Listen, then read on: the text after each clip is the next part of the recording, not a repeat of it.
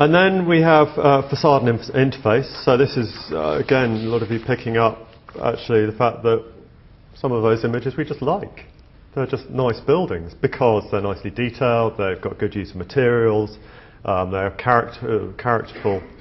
And I think what's interesting about this is that you will, I think if you get the other principles wrong, then a place will certainly fail. You can get those principles right and design a bad elevation, and chances are it'll still work, the place will still work. So this is like the goodies at the end of the journey. This is kind of really the things that make it delightful as opposed to succeed or fail.